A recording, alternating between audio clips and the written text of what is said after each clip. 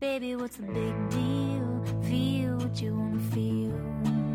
Say what you wanna say. You're gonna die one day. For example, I could kiss you just because I want to. What's the difference if you turn away? I'm gonna die one day.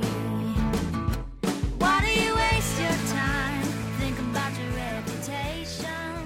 Trying to meet an expectation. Wondering what they're gonna say. Greetings, podcast listeners. I don't have my mics with me, so I'm recording this with the built-in mics on the Zoom. Apologies for the weirdness of tone.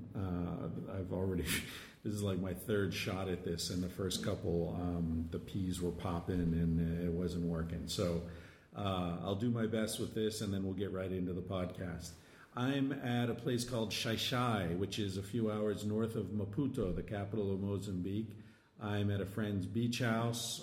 If you hear birds singing or waves crashing, those are Mozambican birds, and the waves are Indian Ocean waves lapping up on the rocks down a few hundred meters from here. Yeah, beach house, man. Beach house is one of those things. I think there's a whole class of things that I've discovered. It's better to have friends who have them than to have them yourself. Beach house, horses, ski chalets, yachts or boats of any kind, children, certainly, possibly wives, depending how liberal you are about those sorts of things. Yeah, I don't know. I guess I just like to travel pretty light through life and as hassle-free as possible. And so it's great when you've got friends who have a boat. You go out on the boat for a week, you say, thank you, that was wonderful, and you leave, and he's got to deal with the barnacles, and the taxes, and the docking fees, and the repairs, and the maintenance, and all the bullshit that comes with boats. And I think we can extrapolate from that to other things, other elements of life. But anyway, here I am. I was on this 130-foot yacht a couple months ago off the coast of Canada, and now we're at a beautiful beach house in Mozambique. Probably, if you drove a nail through the earth perpendicular to Vancouver, you might come out in Mozambique. I'm not sure. Certainly not far from here. Like when they used to say if you dug a hole deep enough, you'd come out in China. Well, it's that kind of thing. Anyway, Mozambique, amazing, interesting place. Great fruit, great seafood, really, really good seafood. Happy people, interesting post-colonial scene here. I don't know. I don't really know. I'm definitely, if you follow my politics at all, I'm very much anti-colonialist. I'm anti-exploitation of anyone by anyone. But it's strange. It's strange to be in a place like this where you look around and all the beautiful buildings are falling apart. All the... there are so many signs of decay and faded grandeur, and you say, well, okay, is it working better now? Are fewer people hungry now? Is there more equal distribution of wealth now than there was under the Portuguese colonialists? I don't really know. I've spoken to various people about it, and everybody's got a different opinion.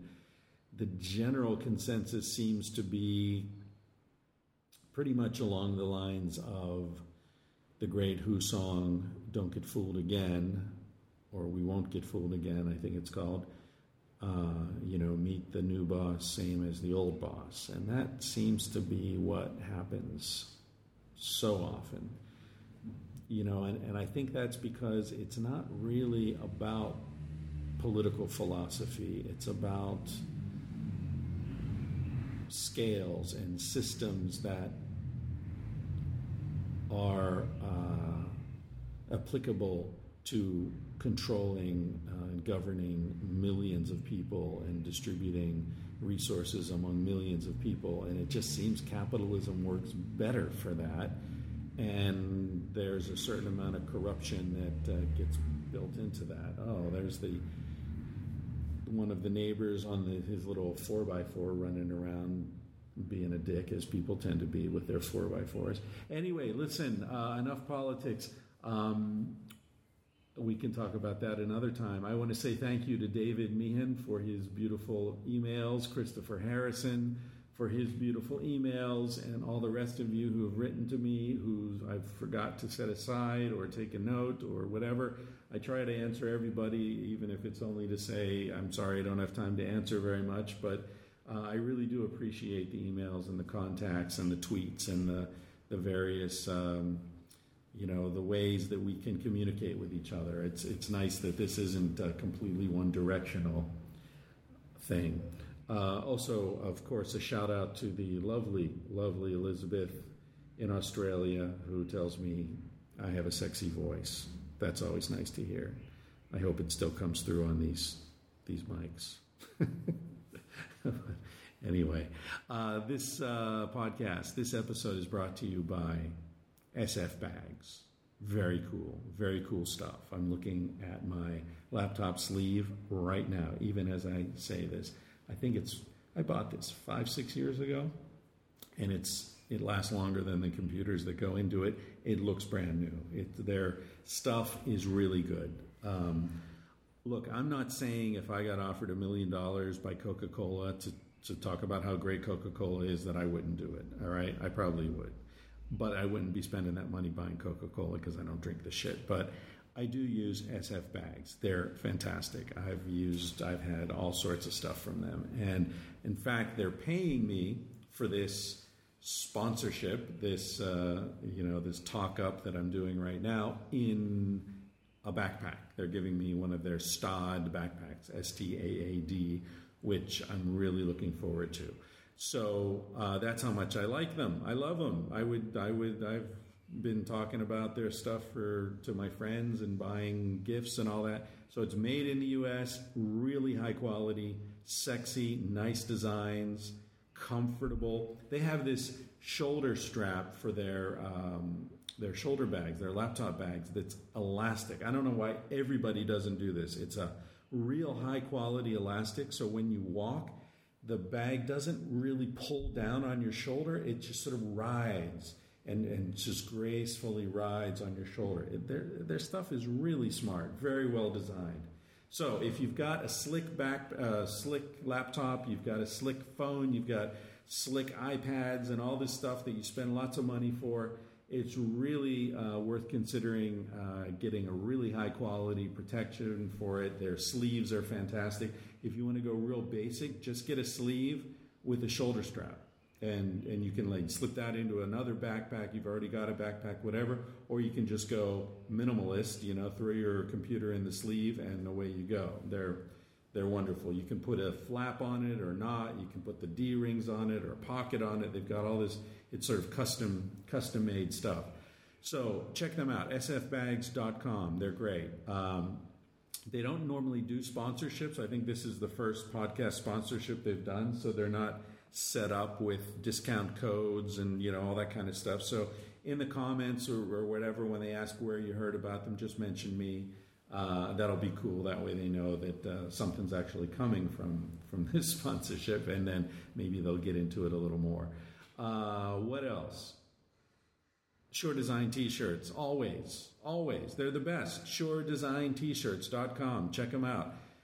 They're based in Chiang Mai, Thailand. They make really nice stuff, great designs, really comfortable, stretchy, 100% cotton, super soft and just great material. I don't know what it is. There's no spandex in it. I don't know how they do it, but it's some special process that makes the cotton a little bit stretchy and very strong. It's fantastic.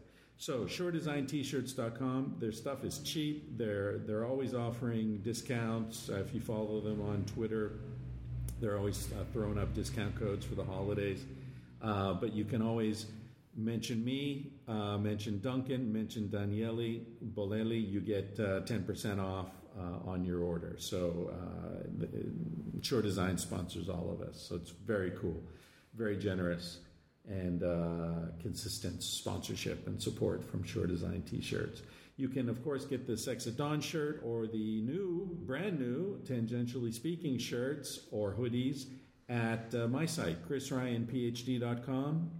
If you're not listening to the podcast via my site, you probably get it on Stitcher or iTunes or whatever. Go to my site, check it out, chrisryanphd.com. Hit the Tangentially Speaking tab. That's where you'll see a donate button if you want to donate. If you are going to buy some stuff at Amazon, like you're going to buy all your friends' copies of Sex at Dawn, for example, it's been known to happen. Just go through my site and we'll get, 3% of whatever you spend at Amazon. If you're buying some big-ass 42-inch Samsung TV, please go through my site and we'll get a percentage of what you're spending on that. Costs you nothing and supports the podcast. So that's cool, right? That's it. I think that's it. So let's get into this podcast. I'm sorry that some of these seem a little dated, like this one I recorded with Ari Shafir when I was in Manhattan in August, I think. You'll hear us moaning about how muggy and humid the subways are. That's obviously not the case at the moment. I'm not really a saver. If you look at my bank account, you'll agree I'm not much of a saver. But for some reason with these podcasts, I bank a bunch of them, and I'm just like always thinking I'm going to run out of interesting people to talk to, or I'm going to hit a dry spell and I want to have them ready to go. But at this point, they're getting 6 months old. So I've decided I'm going to, it's not really fair to the guests, that they do an interview and then, it takes 6 months for them to even hear it. So I'm releasing them every week now instead of every 2 weeks as I was. And I'm just going to trust that I'll keep finding interesting people to talk to, and I won't run out. And if I do, I'll go back to twice a month. Yeah, whatever. If I get busy working on other stuff. So thanks for listening. Really appreciate your support. Appreciate your emails, your tweets, and everything, and your donations and your love, however you express it. So hope you enjoy this interview, not an interview, what the fuck am I saying? This conversation I had with Ari Shafir at the Jane Hotel. Hey, this is kind of sponsored by the Jane Hotel too, because the Jane Hotel, they treat me right when I go there. It's a great hotel, really. If you're ever in New York, and you live in New York and you've got friends who are coming to town and you really are tired of people sleeping on your sofa, send them to the Jane. It's reasonably priced. You get a single room there for, I think it's $125, which is cheap in New York. But it's anything but dingy. It's cool. It's a funky, historical place. Ari and I recorded this in the bar lounge area, which is like some 19th century gentleman's club or something with, velvet sofas and stuffed animals all over the place.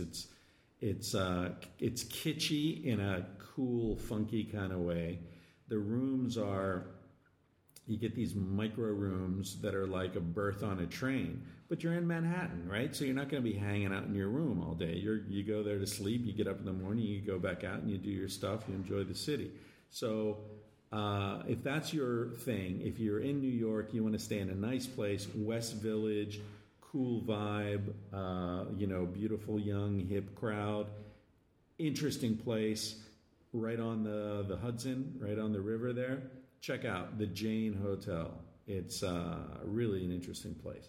Okay, hope you enjoy this conversation with Ari the Great, who I think at the moment is in Amsterdam. I follow him on Instagram, and I think he just posted a photo from Amsterdam where he was complaining about motherfucking swans. I think that's quoting him, motherfucking swans.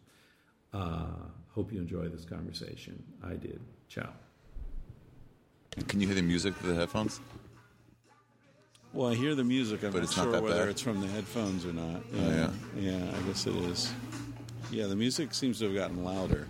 I think it's it. No one's spinning yet. So they're going to make us pay them to turn it down, like the Mexicans with the leaf blowers in L.A. Yeah, exactly. All right, so we are here in the bar of the Jane Hotel in Manhattan. Cool hotel. On a beautiful day, one of the nicest days in New York. It's great. I got back yesterday from Nashville. from Nashville. When I left, it was like those 102. It was like a whole week of 100+ degree days In New York. In New York, humid. And Yeah, now this is what steamy. summer's all about.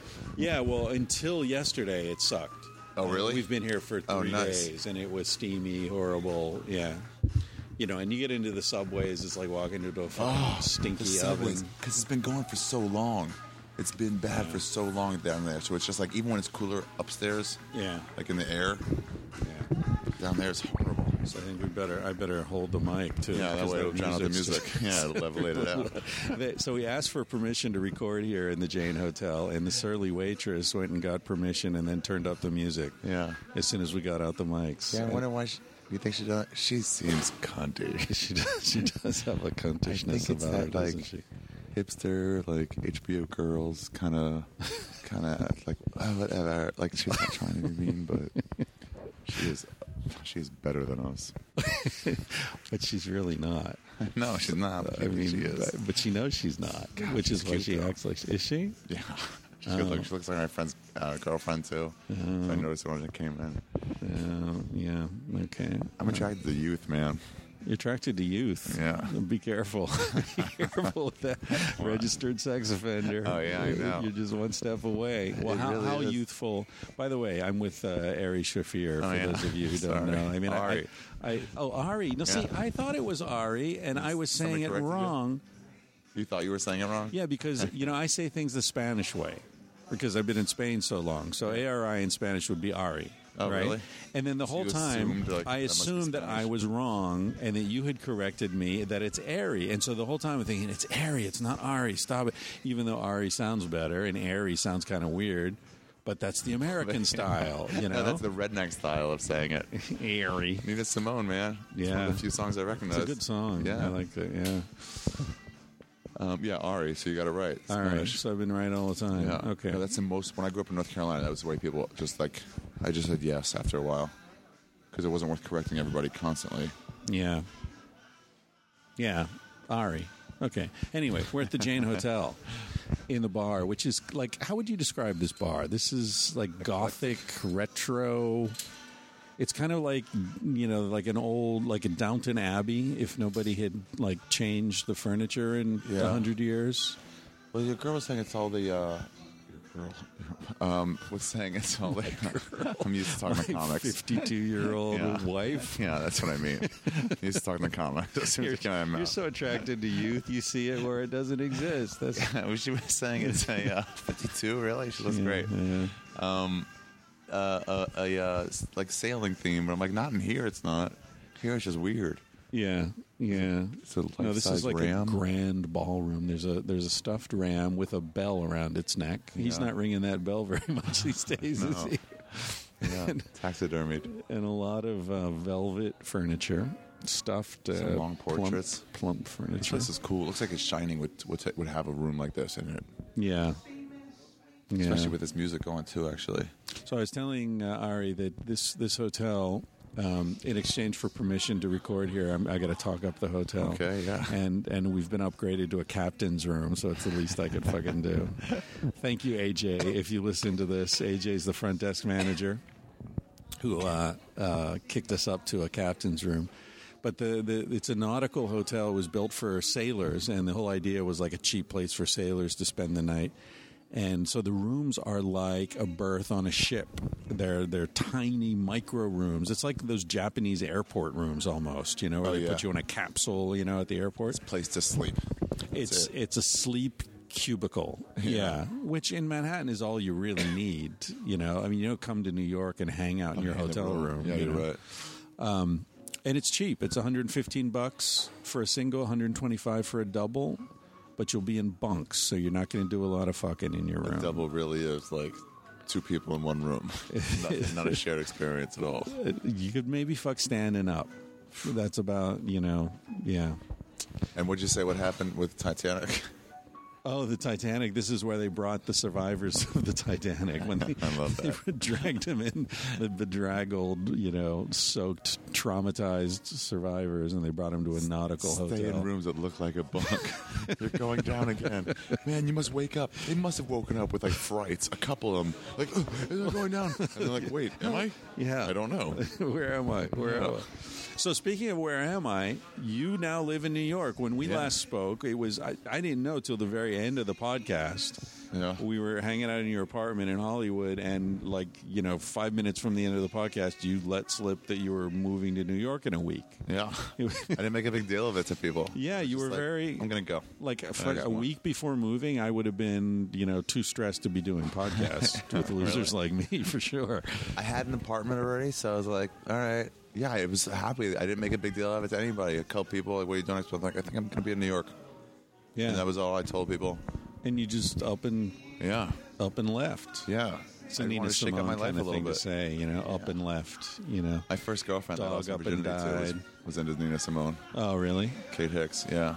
Kate. She got me into it. Did you do a podcast with her not too long ago? No, she won't talk to me. Oh, because another ex-girlfriend that you did a podcast with. Yeah. Stevie Ryan. Right. Yeah. Stevie Ryan? Yeah. Oh, Irish. She's white trash. None of that. It's the same thing. I guess so. Yeah, you're right. And 2 generations, it blends in real easily. I mean, the best white trash is Irish. Yeah. It's the whitest of white trash.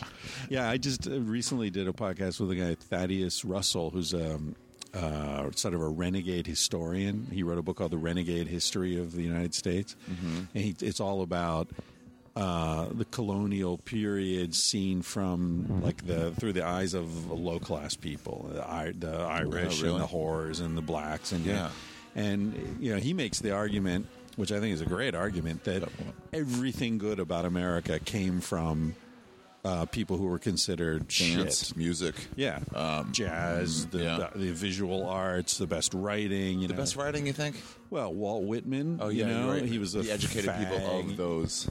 Those groups. Right. I mean, well, of course, you have to be literate to be a writer to some extent. But music, you don't. No. You can be an idiot. Definitely. Or not uneducated. Literate. Yeah. Anyway, why the hell am I talking about that? Oh, he was saying that the Irish were considered lower than blacks. That they were the niggers of the North, and that they were, or white niggers, and that they were considered like the blacks. There were these scales of human development where the British gentleman was the highest. Irish were below Africans. Wow. Yeah. Well, they were always indentured servants in America. Yeah. I had a friend, Brett Ernst, who broke up a Super Bowl party one year because he would not let it rest that Irish people had it harder in this country than black people. And we're like, all right, man. And he just kept pushing it. We didn't want to talk about it anymore. Were there black people at the party? No, there weren't, but enough is enough. And eventually people just started leaving. They just didn't want to hear it anymore, talk about it. And it broke up the whole party. Really? Yeah. That sucks, man. Yeah, he would not let it go. Like before the game was even over? No, the game ended, but it was going to go all night. We were like kicking into second gear. Yeah. Wow. And I'm just like, yeah, fine. All right, they had it harder. He's like, no, they had it harder. He wouldn't let it go. And there were no black people at the party to be offended. It just got too annoying. Yeah, you got to really push to offend white people with your... Yeah, plus we're all comics, so we can get racist. You're all what? We're all comedians. Oh, comedians' wives. Right. So we can get plenty racist and fun. Yeah. It was just too much for us. It was like there was no joke to it. So we were like, just all right. And he was just like a boorish drunk, apparently. Yeah, he wasn't drunk, but probably he was actually back then. Irish. He was Italian. That was the problem. He was Guido-ish. My least favorite quality. Oh, he was Guido. Being Guido-ish, yeah. Here's the thing that just came to mind, which I probably should not talk about, but what the hell, when you're with a comic, you talk about things you probably shouldn't talk about. Yeah. I think everyone knows I'm not racist. I hope so. Yeah. And my wife's half black. Yeah. For what that's worth. But I've She's never. half black? Really? Yeah, we just found out actually. Oh. She did a DNA test, a 23andMe thing, and she always thought she was completely Indian. Yeah. Turns out she's 39% African. Wow. So wait, you can just blood test yourself? It's a saliva test. How much was it? $120. Whoa, you can find out if you got any black in you? You know what? They gave it to me for free. Why? Because I said I would blog about it. Wow. So if you write to them and say, Yeah, I'm I'll do a that. big-ass Maybe a bunch of Twitter followers. podcaster and, whatever, and I'd like to do this, and I'll talk about it, they'll probably give it to you for That's free. cool. I thought she was just from wherever Vijay Singh was. Whatever island that was. Fiji. Vijay Singh? Yeah, I Who the don't know. fuck's He's a Vijay golfer. Singh? Yeah, well, he's Singh, so he's probably Sikh. Really? Which would be from Africa. I mean, from the North Punjab region of India. Yeah, I just thought but she was from there. they're all over the world. Indians are everywhere. So, but she thought she was completely Indian. She was born and raised in Mozambique, in Africa. Oh. But she thought it was just all Indian. 39%. Yeah, she's 39%, and not only African from the Bantu. Wow, they people narrowed it down that much? who come from. She's got the oldest line of DNA in the human tree, which goes back to the pygmies. Wow. So somehow somebody was fucking pygmies in her family. Before AIDS. But anyway, listen. Here's the thing that I was thinking about. Like a lot of Black Americans say "axed." I asked you a question, right? Or I escaped from whatever. And I've never understood why do they do that switch. It's there's I talked to a girl in switch. Nashville 2 days ago who was doing this. One of the waitresses. Really? Tori, the waitress. Yeah. And it's like completely literate people, there's, and whatever. Everybody's got their quirks, but that seems to be something that's nearly universal in Black Americans, right? Yeah. So years ago, when I was working in New York, I had a secretary who was Black, and we were friends, and she was cool, and everything was great. And one afternoon, She asked you a question. she came in and she said, okay, I asked so-and-so to come at 4 o'clock instead of 3 o'clock. And I said to her, can I ask you a question? I'm not racist, right? She said, yeah. I said, why do... No, I fucked up. I should say this woman, she's from the Bronx, but she had a cousin in London or something, and she had spent some time in London, and sometimes she would affect a British accent, whatever. But anyway, so I said to her, why do Black people say axed? And she looked at me and she said, excuse me, oxed. It's like, it's just not there. We corrected that girl in Nashville, and we were making fun of her, and she goes, all right. And they were like, it's ask. And she goes, axed. I'm like, no. You just had, that's two K's the way you just said it. Yeah. Axed. And I was just, how do you spell it? She goes, ASK. I'm like, then why do you change the letters around to AKS? Yeah. She was like, oh, I don't know. And there's a Funkadelic song, Parliament Funkadelic, and there's this long jam. I think it's called "Free Your Mind and Your Ass Will Follow," and it's one of these 15-minute Hendrix-esque acid-fueled jams. And there's a dude in the back just sort of shouting out, what is soul, and all this crazy. And he says, help me escape. Escape. Yeah. There's not an X in there. Anyway, all right. So now that we've managed to offend nobody gives a shit, right? You set that to 83? Yeah, I just cut it down because look how high we are. Yeah, I use 43. Wow. All right. So not that it's better. I'm guessing it's. But we're in there in the middle somewhere. As long as we're not clipping, you don't want to clip that shit. So anyway, you've been in New York, based in New York now. What? 2 months? 3 months? 3 months? Yeah. But you're on the road so much. July, it's not August. like a normal person moving. Yeah, I was gone it's last just like a 3 place weeks. to leave your shit. Not quite, but yeah. Yeah. And where are you A lot of living? that. East Village? East Village, yeah. How you like 11th and B. It's pretty cool. It's right on Tompkins Square Park. I get high all day and I just wander around and look at people. Have you lived in New York before? No. No. You're not. You're from where? I was born in originally? New York, but that was 2 months. So I was raised in North Carolina and Maryland. Ah, okay, right. Yeah. I lived in Manhattan for 3 years. Yeah. In fact, I lived right off Tompkins Square Park for a year, but that was back in the day. It was different then. Summer's just getting off, so all the NYU students are coming back. So you talk about my young fetish. I'm like, you're out of control right now. You like young Asians? What? You like Asians? Yeah, you sure, Asians? of course. Oh, my God. I don't discriminate between people. No, well, I mean discriminate in a positive sense. Oh, yeah. Yeah. I don't have what my friends would call Asianitis. I No. don't have that. Now, do you have any sort of racial preference for your lady friends? I guess white. Oh, really? So you Maybe like an olive brown Latino. Latina. Yeah. Careful with that. Yeah. You know, I like that could get you in all sorts of trouble. Yeah. Hey, I'm into Latinos. Okay. Christopher I Street. got recommended the wrong bars. Yeah. I was in a bear bar. Last time I was in New York, Yeah. I was taken to a bear bar by Dan Savage. That was Really? quite an evening. Yeah. Bear bar. Do you know what a bear bar is? I know what a bear is, but who would go there? Bears and people. who Bears love and people who like bears. Yeah. So it's more for them to hang out, and then the others to like. Well, I guess bears. A lot of bears are attracted to other bears. You know. Oh, are they really? I guess. Oh. I don't really know. I mean, I've only consider been to that. one bear bar, so I'm consider hardly the a bears would never be into other bears because they know how disgusting they are, and they would be like, "Yeah, of course we accept this." I think there's bear pride, you know, and bear then pride. and the opposite of a bear is a twink, Yeah. as I understand it. Yeah, which is sort of a hairless adolescent type yeah. looking or boy. chicken. Oh, I hadn't It's heard another- chicken. yeah.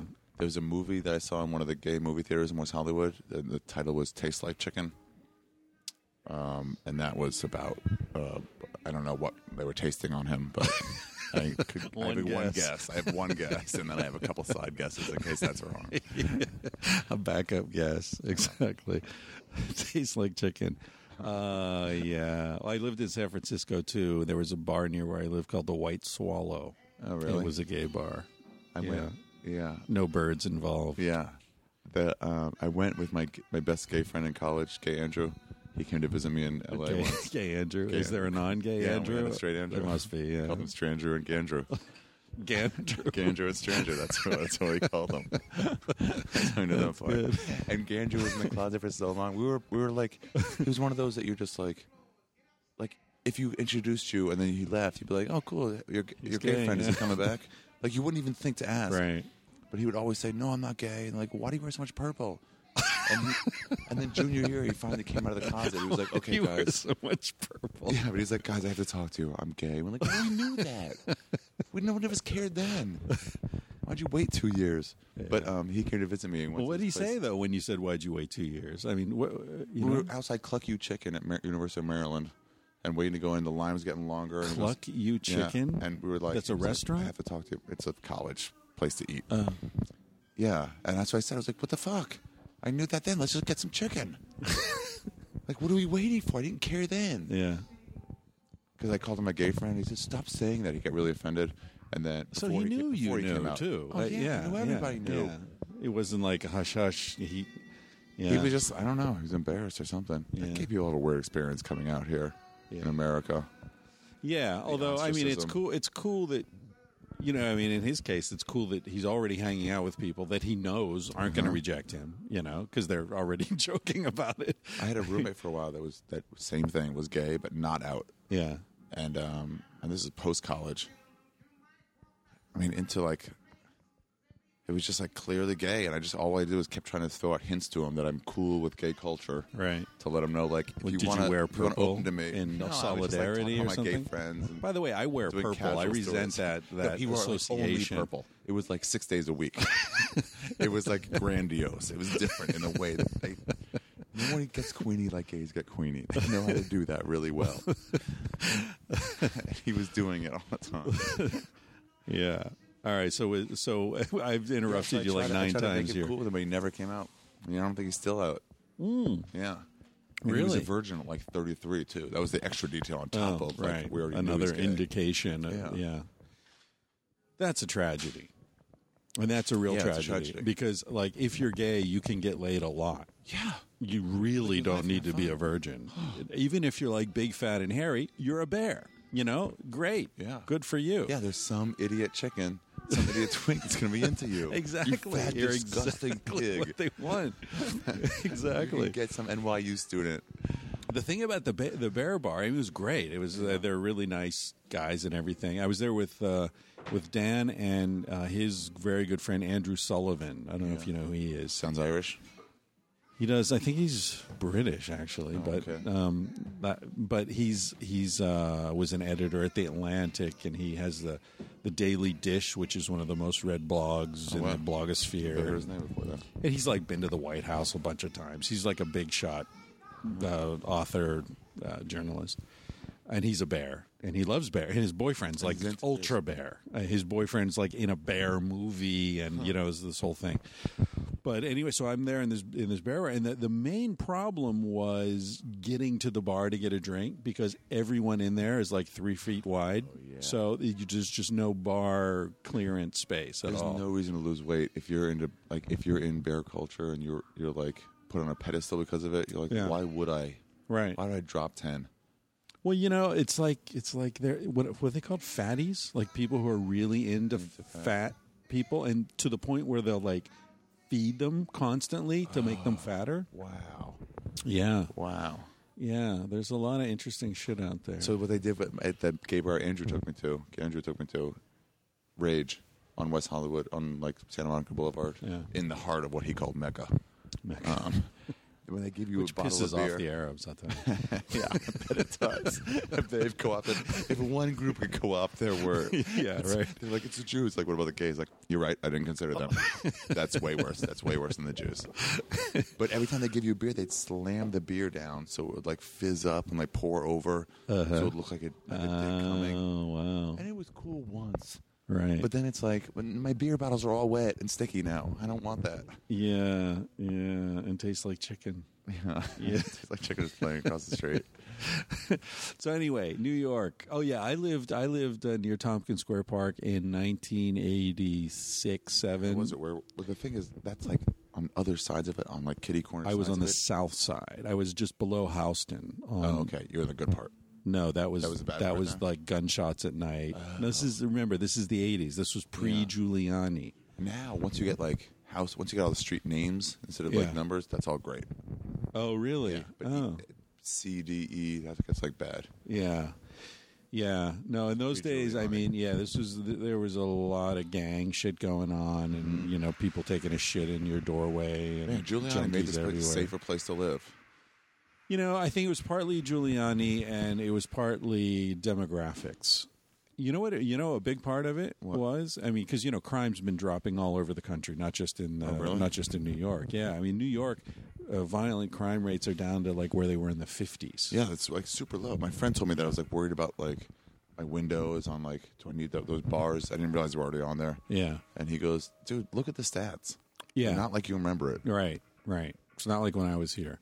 I mean, when I was here, I remember there was a spate of people, like just walking down the street. Chris, we don't. What? We don't call them that anymore, man.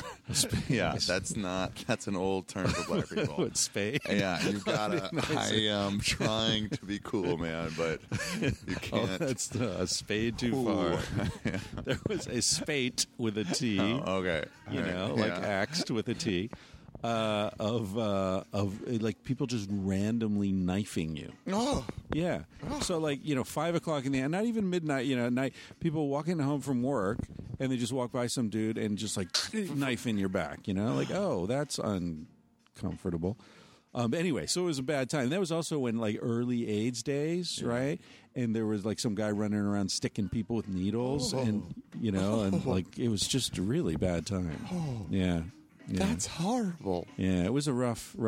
So coming to New York now. Oh, anyway, the thing about the crime stats. One of the things that the best arguments I've read for it is eliminating leaded gasoline, because the make you less violent. Well, lead creates deficits in brain development in kids and little kids. Wow. That makes them lose impulse control and become more violent. Impulse control. And so you see, as those kids age out of the period when there was leaded gas, crime doers, it dissipates. Yeah. When was that? When did they make that? When did they eliminate leaded gas? Probably the late 70s. There's another study. You ever read Eugenics and study it at all? No. It's the idea that Isn't that the L. Ron Hubbard thing? no, that's some eugenics. No. Is it? I thought eugenics. It might be. It's a different genetics. Are you a fucking what are they called? You and Tom a Cruise? Are you a Scientologist? Now I'm There's finding another out. genetics today they have. You're here today with Ari Shafir, famed Scientologist comedian.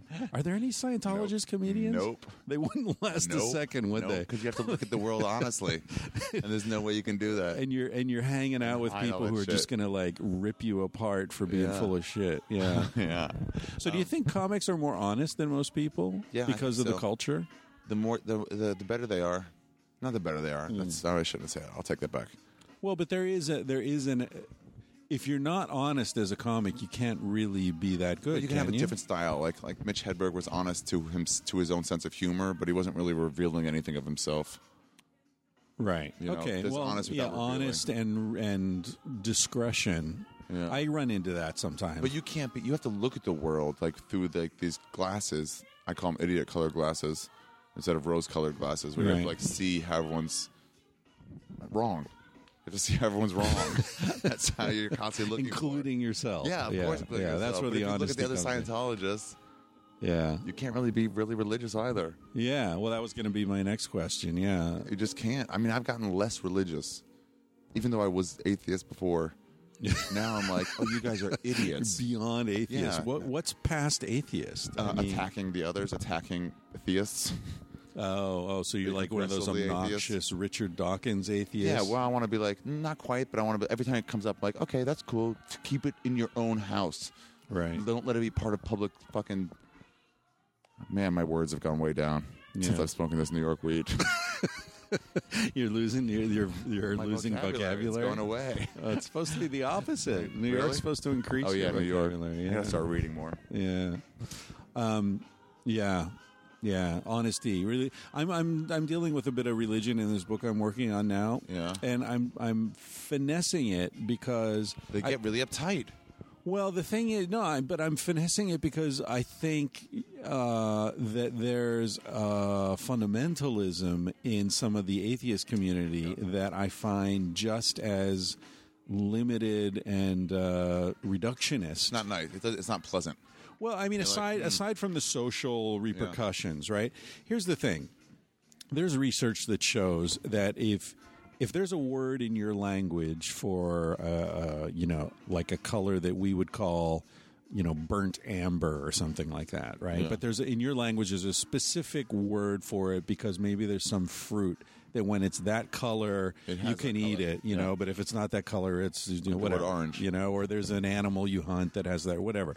So in your language you have a word for that. Now they take people and they flash colors at them, and if you have a word for that color, you respond, you recognize it quicker than someone who doesn't have a word for it. Okay. So I mean there's lots of research along those lines that suggests that the brain the architecture of the brain is formed in the belief system of the culture and in the language of the culture, right? So I guess what I'm trying to say is people who are raised in a religious context see things differently than people who don't. Okay. And they're not full of shit necessarily. I was raised in a religious context. Right. Okay, so if you go to a temple and there are smells and there are movements and there are images and whatever, they're going to affect you in a completely different way than they would affect me. To me, it's just like, whoa, interesting, whatever. Yeah, smell, but with me, it harkens back a time and a place. Yeah. So I guess my point is, it's like the placebo effect. It's real. The placebo effect is real. The placebo's people not. find Jesus, and then they suddenly get their life back on track. It's like, well, I mean, I can see you're doing better. Right. So the It's effects. stupid that's why. Right. Well, that's why I equate it with the placebo effect. The effects of it are real. The thing itself may It's just not be real, a sugar it's just pill. You know, Here's the study they're doing on placebo pills. that the different colors affect people differently. I haven't heard that. Oh yeah. The blue ones and the red ones all have different effects. The study I saw was that they told people they were getting a placebo Yeah. for, it was like low blood pressure. But they said, but you were getting a sugar pill. Yeah. So you're in the control group. but their blood pressure would go down anyway, even Yeah. if you told them they were Yeah. getting one. Not if you didn't tell them. If you Just told the them, act of taking a pill. yeah. And then afterwards, maybe I heard this on NPR. And then afterwards, after the trial was done, all these people were like, "Can I want to get those placebo pills. Where can I Because buy my those? blood pressure's now gone up because I can't take them anymore." And that no CVS would sell it to them because like we don't sell placebos. Like, well, please, someone. I don't want to die. I of want high the blood best pressure. placebo. Yeah. So okay, Colors affect it too. Interesting. here's a weird thing. Yeah. What if the company making placebo pills has been putting shit in them all these years? Oh, like real. You know, or the other thing, like you said the term sugar pill. You always hear sugar pill. Well, what if the sugar has some effect? Oh, yeah. Why are they putting sugar in them anyway? It's Yeah, a why not pill. just leave it blank. You don't need sugar. You're swallowing it. You're not chewing it and savoring the sweetness. Yeah, you're right. So why is there sugar in them anyway? Yeah, what does that do? Yeah, Maybe. I don't know. But placebo's really interesting. Meanwhile, there's 10 doctors listening, going, "Ugh, idiot!" Because otherwise, they just know the answer. It's like, it Well, won't stay there is together no otherwise. sugar or whatever. Yeah. Or it's just called the sugar pill. Yeah. So the all right, another interesting placebo thing. There's a book called Lives of a Cell. It's a classic. Lewis Thomas. It was written in the 70s. He was director of one of the hospitals here in New York. You know, top flight scientist, whatever, oncologist, I believe. And there, he sort of talks about how the Earth is a cell. It was around the same time a lot of Gaia stuff, you know, the Earth as a living organism and all that. But it's very interesting. He talks in one chapter. He talks about warts, Yeah. right, and how cultures all over the world have their what's it called? Like the sort of grandmother thing, you know, for dealing with frog, warts. get a wart. And how to get rid of them. Okay. Like in Ireland, you cut a potato in half, you rub the wart with half the potato, you bury the other one, or you walk around with it on your head, or you something with the full moon. I don't know. Every culture's got some shit like that, right? And they all work. Oh, really? Yeah, they all work. They all get rid of warts, right? It's the placebo effect because it has nothing to do with a fucking potato or a piece of garlic or Just you know putting your whatever. mind to it. Right. So he said, this is an oncologist who runs a hospital, right? And he's like, let's think about that, okay? This works. It's all over the world. It works. It's all bullshit. We all know it's bullshit, but it Potatoes works. won't do it. Right? Burying another half a potato won't do it. Under a full moon, Yeah. blah, blah, blah, right? Oh, I didn't hear that. But part. you- Then it oh, definitely yeah. does work. Yeah, then there's science. But you wake up in the morning and the wart's gone. Yeah. Okay? So what's that mean? It means that somehow the body is distinguished, the immune system is distinguishing between wart cells and non-wart cells. And it's eliminating the wart cells while leaving the cells around it completely intact Based and on your untouched, intention. based upon some subconscious mechanism that you've activated with this ritual. Wow. And he said, why the fuck are we not spending hundreds of millions of dollars researching that? Because that's what we're trying to do with cancer, with radiotherapy, with chemotherapy. We're trying to eliminate the tumor cells without the fucking rest. up the rest. And we're poisoning the person. We're destroying their quality of life. We're doing all this stuff. All this. And the mechanism already exists in the body, and Yeah, nobody's why aren't looking we all at it. trying to get it. Because there's no fucking money in it. Oh, yeah. Because you teach people how to do that through hypnosis or whatever, and sure, they cure their cancer, but then Pfizer doesn't get their cut, you know? Yeah. It's pretty amazing. Those pill companies are some of the most evil in the world. They're pretty fucking evil, and I say that I'm married to a psychiatrist who's dealt with them a lot. Did you hear that thing? They did some study in some African country. It's a polio cure. That's what they're marketing it as. What is it? This polio cure. Polio. They're testing a pill. Uh-huh.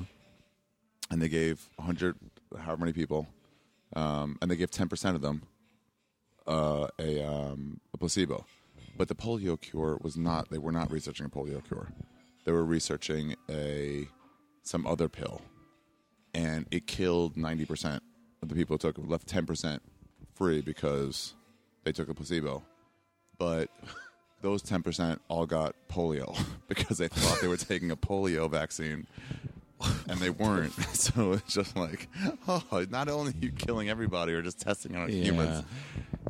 Well, my regulars believe they favorite horrible story along those lines is when Nestle decided that they would make money selling their. I guess they had a whole shitload of baby formula, Yeah. powdered baby formula that was like expired, so they couldn't sell it in Europe or the U.S. Yeah. But it was still fine, So they decided they'd sell it in Africa. So they got all these Africans and dressed them up in like white smocks to look like doctors, and they went in villages and teaching women how to use this baby formula and telling them all that it was much better for their babies because white people use it, of course. So, you know what? Now, two problems. One, breastfeeding is much better than any fucking formula anywhere. Two, the water that they were using was contaminated. So they killed hundreds of thousands of babies with this shit. Making people, instead of using breast milk, use formula. Right. Using something they didn't need in the first place, paying money they didn't have for Just it, marketing and killing it. their kids, because they had surplus supply. Welcome that's to the who runs fucking our government. capitalism. Yeah, that's who runs the whole fucking world. Yeah, not just government. Yeah. Did you see that film? There's a Steven Soderbergh, his last film. No. I forget what it's called, but it's about high-end pharmaceutical corruption and really? bizarreness. Yeah, Corruption, Yeah. it's going to happen at any level of anything. it's everywhere. Just If you get today. enough power, they are going to be. Someone's going to say, "Hey, can I just get a little more out of this?" And it's not even that's a Yeah. human thought.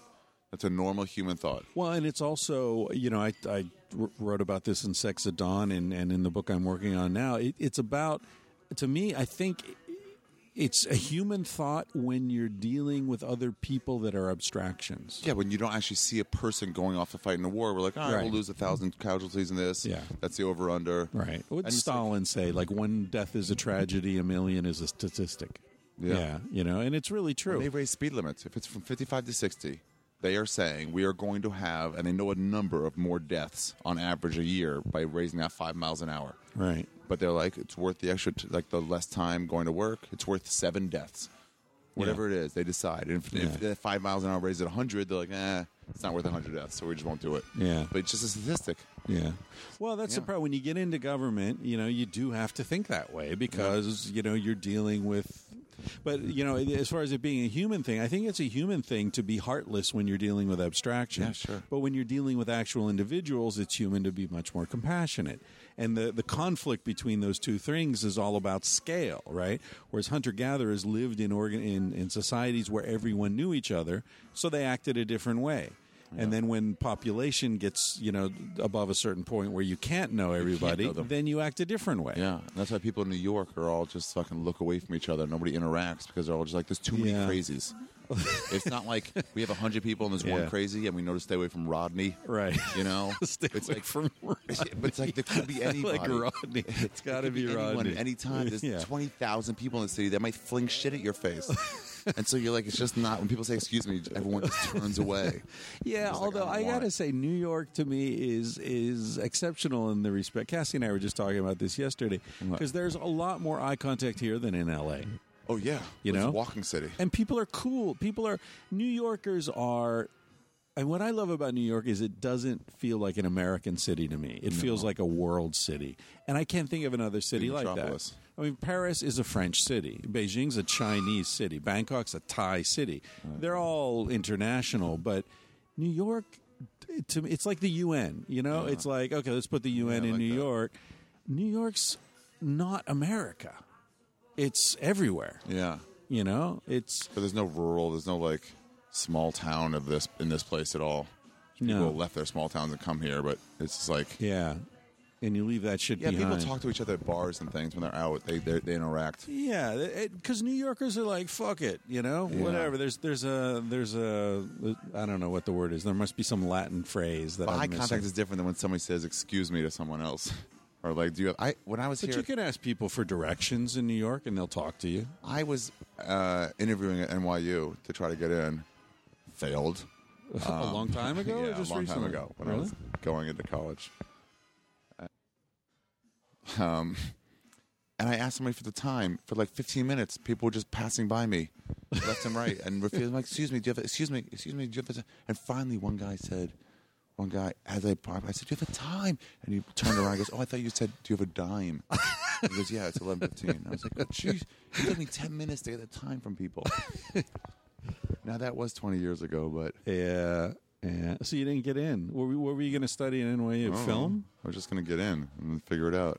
That might have been the problem. Yeah. I don't know. I just went in. Nobody knows, and you apply to college. But you pretend you know. Yeah, I mean, especially for NYU because it's got the famous I went to Yeshiva University for a year. In like Spanish Harlem. Great basketball team. And then thanks. And then I transferred to Maryland. That thanks was, by the way, for the surly waitress. Dude, you can leave this playing when people order beers and stuff. You don't have to pause it for that. Yeah, people like knowing that they were like in a conversation. They were in a real place. Here comes my girl. Yeah. Was that good? Did that do okay for you? Very nice. Okay, hold on. That's hilarious, by the way. Can I say you guys don't hide from that stuff, do you? No. Oh, yeah, I gave your wife some weed, and she came back zonked out. She was like, I couldn't leave the room. It was so hard to leave the room. So Ari Shafir got my psychiatrist's wife stoned. Let it be known. It's always the biggest high. First high of the day is biggest. If it's been a week, forget about it. Yeah.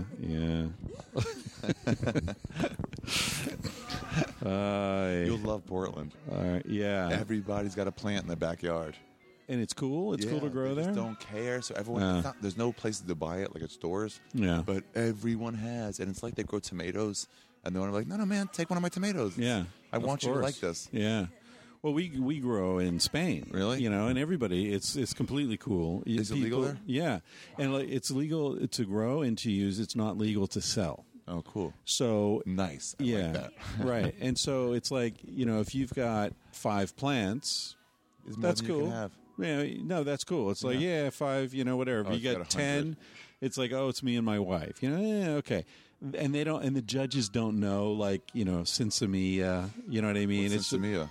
Without seeds. Everything you smoke is sinsemilla. It's the female plant, right? So even the cocktail napkins here are cool.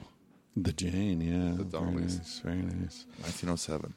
But, so Portland, NYU. What the hell were we talking about? We were just like, It's been cool here. It's been shaking me up. Which is nice. Okay. So that's what I wanted to get at. Like, you're happy. You're digging it here. I mean, part of it is for a lot of reasons I came. More stand-up as I get more into stand-up and less into acting.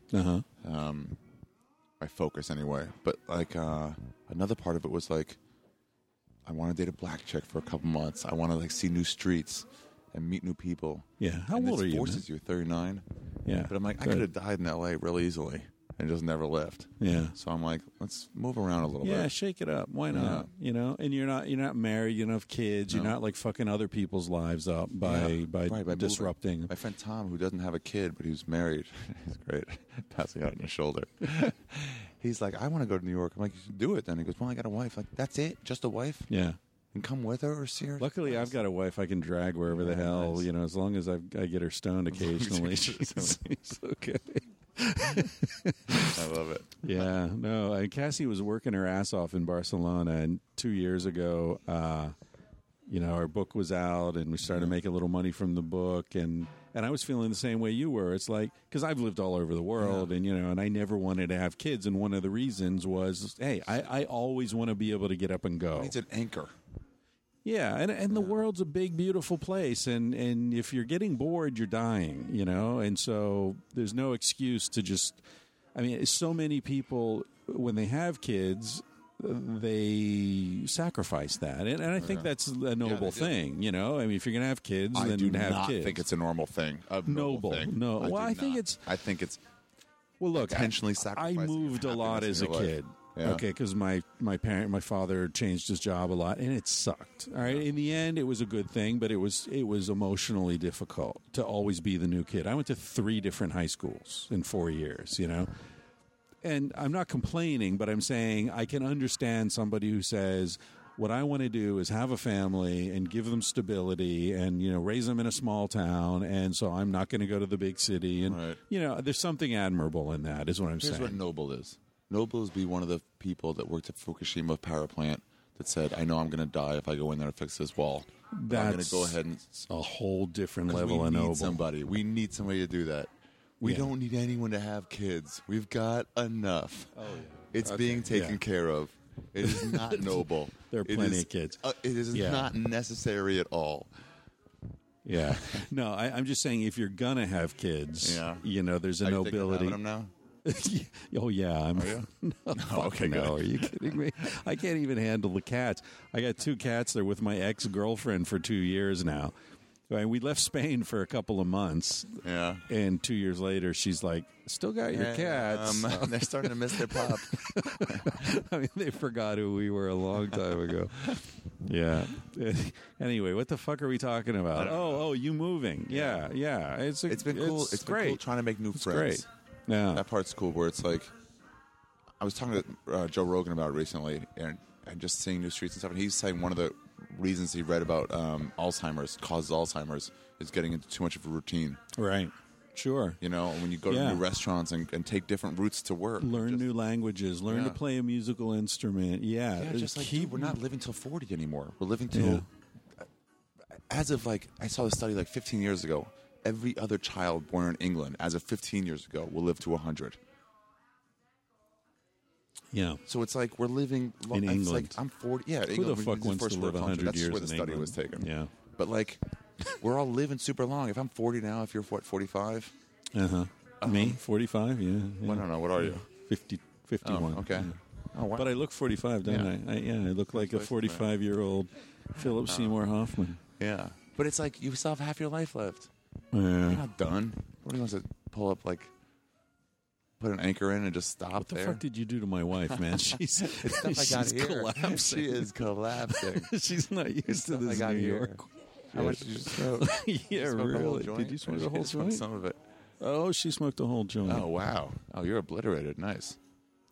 Oh, nice. Well, thanks. Yeah, my evening's shot, Ari. Thanks a lot. I'm so much for my big Saturday night in New York. You smoked the whole joint? Aren't your lungs hot? You're nuts, She's not able to answer anything. I miss that. That's the problem with being a pothead. I miss getting obliterated sometimes. Just like, I ain't going to be useful for about 3.5 hours. Yeah. It's so nice. This is the perfect city to do it. Yeah. Just wander around and look at people. Well, if I can get her out the door, she wouldn't leave the room there for a while. Get a one-hitter. Go get any pipe shop, get a one-hitter and that's go what nuts. we'll do. Yeah, one-hitter, not one-joiner. Yeah. She smoked the whole joint. When I said it, I was like, no way, when it came to my mind. That's crazy. Solid. Oh, my. Yeah, Cassie never smoked. I mean, Cassie was raised Muslim in Mozambique, right? Never smoked, never drank, like completely innocent, good girl. Then she met me. Oh, boy. Things went awry. And I remember the first time she got high, you know how, how old were you the first time you got high? College. Oh, well, you were a late bloomer. Yeah. And I was 15. Wow. And I just remember, it was this typical thing where you smoke and you're like, oh, I don't feel anything. And then, wander around and then, whoa. Well, but I had a friend who's like, no, we're going to go. One day we skipped school and we're like, we're going to go to your house and we're going to smoke until you're high, whatever it takes. And I remember just smoking and smoking and smoking. And finally, I remember looking at the dial of my stereo and just cracking up. There was something so fucking funny about the dial of my stereo. And anyway, so, but it's like you're 15 and you're rolling on the floor, laughing your ass off. You can't stop and your face hurts and, that whole thing.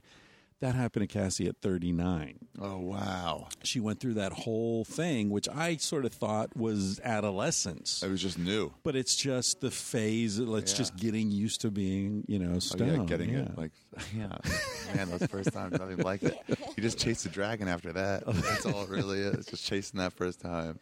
Yeah. Chase the dragon. You know what that means? Chase the dragon. Really? It's smoking heroin. Oh yeah. But they try to get back to that same high, right? No, it's you put a line of heroin on aluminum foil, and you hold a straw in your mouth, and you put the flame under the foil because you can't chase it along, and it smokes, and you smoke the. You chase the smoke of the dragon. Oh wow! Yeah. Oh, I didn't know that. At least that's what I was told in Thailand by the junkies I was hanging out with. Thailand must have some serious junkies, huh? Yeah, up in Chiang Mai. Yeah, the Golden They're Triangle. Allowed to do anything they want, right? Well, you're not really allowed, but that's where 80% of the heroin in the world comes from. So that's the, it's like going to, What's the most you've been Bogota fooled by coke. one of those boy girls in Thailand? The Where you most look I've- hard at them and you're like, I don't know. Well, I remember Cassie and I were at Nana Plaza, which is like a strip club mecca in Bangkok, and we'd hang out in these bars and just watch the people come and go. And you'd see these dudes walking in, 60-year-old guys walking in, hold hand in hand with, and you say, does that guy know? Oh, right. You're like, I don't know if he knows. It's and Butterfly. and the way we could tell was that they were too pretty. They were just too, like everything was exaggerated. Like a woman wouldn't walk quite that sexily. You know what I mean? Oh, right. It's like too much. It was just like a My friend noticed too. They extra. always have names here. They always rename themselves, and it's like Shabeautiful Mc. It's like Shabeautiful. these grand names. Shabeautiful McLady Once a Lot or something. I don't know. It's just like these like they just go too much. It's like nobody walks that way. It's a dude thing. I think it must be a dude thing to Oh, like the go competitive, take it a like- little too far. I'm not going to be a girl. I'm going to be the best girl. Exactly. I'm going to be the sexiest. Yeah. Well, listen, man. I know you got to take off, and I have to take my wife to a hospital. So You're doing great. the ambulance will be here any minute. But yeah, thank you. Good to see you It's again. great to see you and get a podcast out of it. Yeah. Yeah. I'll see you next time I'm in Portland. Yeah, Move there definitely. by then. It'll probably be like By the way, thank early you. next I year. was publicly thank you for getting us in to see you and Rogan in Vancouver. That you guys was have a good such a time? great show. Thanks. Yeah, it was great. And then I don't know if Joe was like texting me after, like, dude, let's have dinner. I saw you in really? the audience, But then you guys, I guess, got so caught up taking pictures. Sometimes It's it so lasts cool. like Like an hour he'd and a half. take all those pictures Yeah. with people. Yeah. those giant shows. And Everyone Red just wants to Band take in the a picture. back making faces over their faces. shoulders. Yeah. I mean, how many goofy faces can you I make? used to try to like see people's profile pictures from MySpace days of his face in the back and collect those pictures. He had Did he hundreds of invent them. photobombing? No, but It's he was up- he was hilarious. early, He's like- really good at it. Yeah, he really was.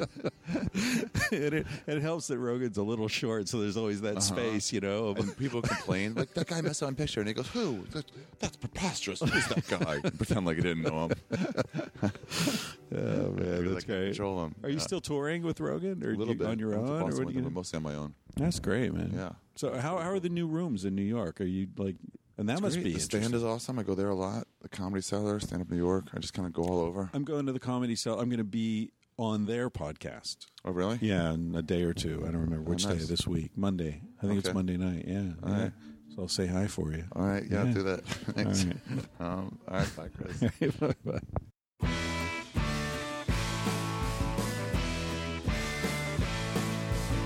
He said, baby, what's the big deal? Feel what you wanna feel. Say what you wanna say. You're gonna die one day. For example, I could kiss you just because I want to. What's the difference if you turn away? I'm gonna die one day. Why do you waste your time thinking about your reputation? Trying to meet an expectation, wondering what they're gonna say. When everyone you ever known said it for a headstone. I don't wanna give the end away, but we're gonna die one day. Your body is an animal, doesn't ask for much. A little music and a soft touch. Why don't you let it out to play? Your heart is in a bird cage, singing in your chest. You wanna shut it up or give it a rest. You're gonna die one day. Why do we waste our time?